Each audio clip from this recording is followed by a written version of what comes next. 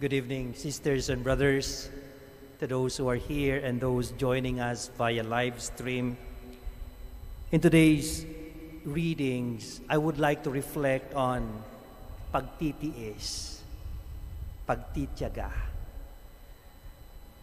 You know, I was having a casual conversation with yung kakilala ko, and she is already advanced in age. May edad na po siya. And one of the lessons I learned from her was when she said, Father, ang pagsisisi ko lang sa buhay, yung sana pinagtiyagaan ko na lang yung asawa ko. At tiniis ko na lang siya nung panahon na naglolo ko siya. Kasi alam ko mabait siya. Ang pagsisisi minsan, hindi ba yung mga pagkakataon na dapat may magandang magawa tayo pero hindi natin nagawa? Pero isa siguro sa mga pagsisising kadalasan hindi natin nagagawa na dapat magandang gawin natin ay yung pagtitiis sa mga taong mahal natin sa buhay. Kadalasan ang bilis nating bumigay.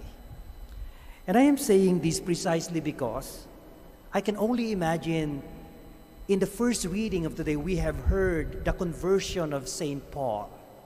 At alam natin kung paano nagtiis ang Diyos kay San Pablo bago siya naging santo at disipulo ni Kristo.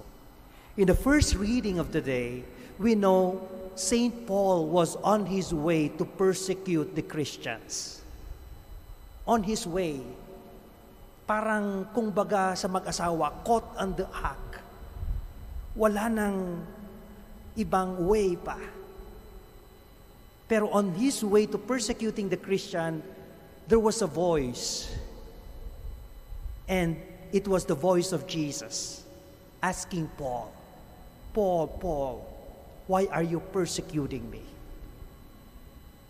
We know very well that Saint Paul is persecuting the church. But Jesus identified himself with the church. Whatever you are doing to the church, you are doing it to me. And for Jesus, it could have been very easy for him to eliminate St. Paul there and then when he was persecuting the church. Pero nagtiyaga si Kristo kay St. Paul. And out of God's patience to St. Paul, we know conversion happened. And I think this is the real story behind people who are forbearing, enduring, and patient to their loved ones. There is no more powerful force than kindness, than gentleness, than patiently waiting for God to work and for people to change. People will not change by condemning them, by us condemning them. People may change to be better when we show kindness to them in spite of their mistakes, because the show of kindness becomes our power to reach the hearts of sinners like St. Paul. And I think that's the message of the gospel of today. When Jesus was saying to the Jews, my body is food that you need to eat. And the Jews could not understand that. How can he give us his flesh as food? But there is another meaning of that. We know very well that Jesus' body, aside from the Eucharist, which is true food, is also the church.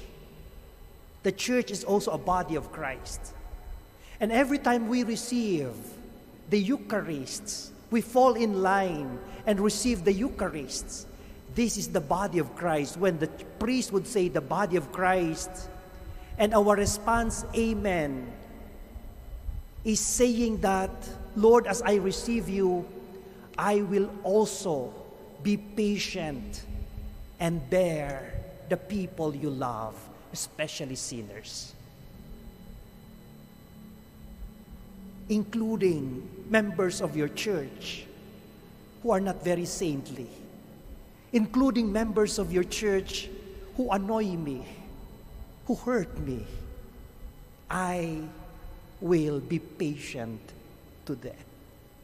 That is the testimony we are saying every time the priest says the body of Christ, and we say amen. That is why a lot of the Jews could not take the body of Christ, because it means being patient, being kind to people that they don't like. The woundedness of the church. Jesus is asking us, ito yung katawan ko. This is my flesh. A wounded flesh. Part of that, yung mga kaaway mo, are you taking it? This is my body.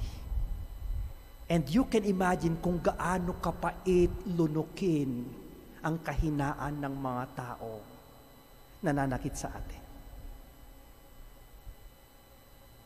But when we say amen, tinitiis natin sila. We do not tolerate them. Tinitiis natin sila. We become patient to them, not because we want their mistakes to be prolonged. No, that's not the point. But it is because we love the body of Christ. We love Jesus. For the sake of our love to Jesus, I will endure the pain, the hurt that my husband, that my wife, that my child is giving me. I will not give up. That is why whoever is patient to one another, whoever eats this flesh of Jesus, will never die. Yung mga taong nagtitiyaga, yung mga taong nagtitiis, alang-alang sa pagmamahal nila kay Kristo, ay hinding-hindi mararanasan ng kamatayan. That's the beauty, that's the fruit of patience, of kindness, of gentleness. You know, I just came to visit a friend. At bago po ako nagpaalam sa tahanan nila, kasi ang ganda-ganda na talaga ng buhay niya. Kumbaga, the ideal life na wala ng pressure, ang saya-saya niya, very disciplined woman. At salungat sa aking disposition na ang dami-dami ko pang mga worries, anxieties, inaalala. Sabi ko, nakakainggit naman ang buhay mo. Parang ang sarap-sarap ng estado mo ngayon. Parang kailan kaya ako magkakaganyan? Ang sabi niya sa akin, Father, bago ako nakarating dito, napakahabang tiyaga at pagtitiis ang dinanas ko. And that is why I think if there is another word for God, it is kindness, it is patience, endurance. You want a good life, you want a blessed life, bear one another for the sake of your love for the body of Christ. Amen.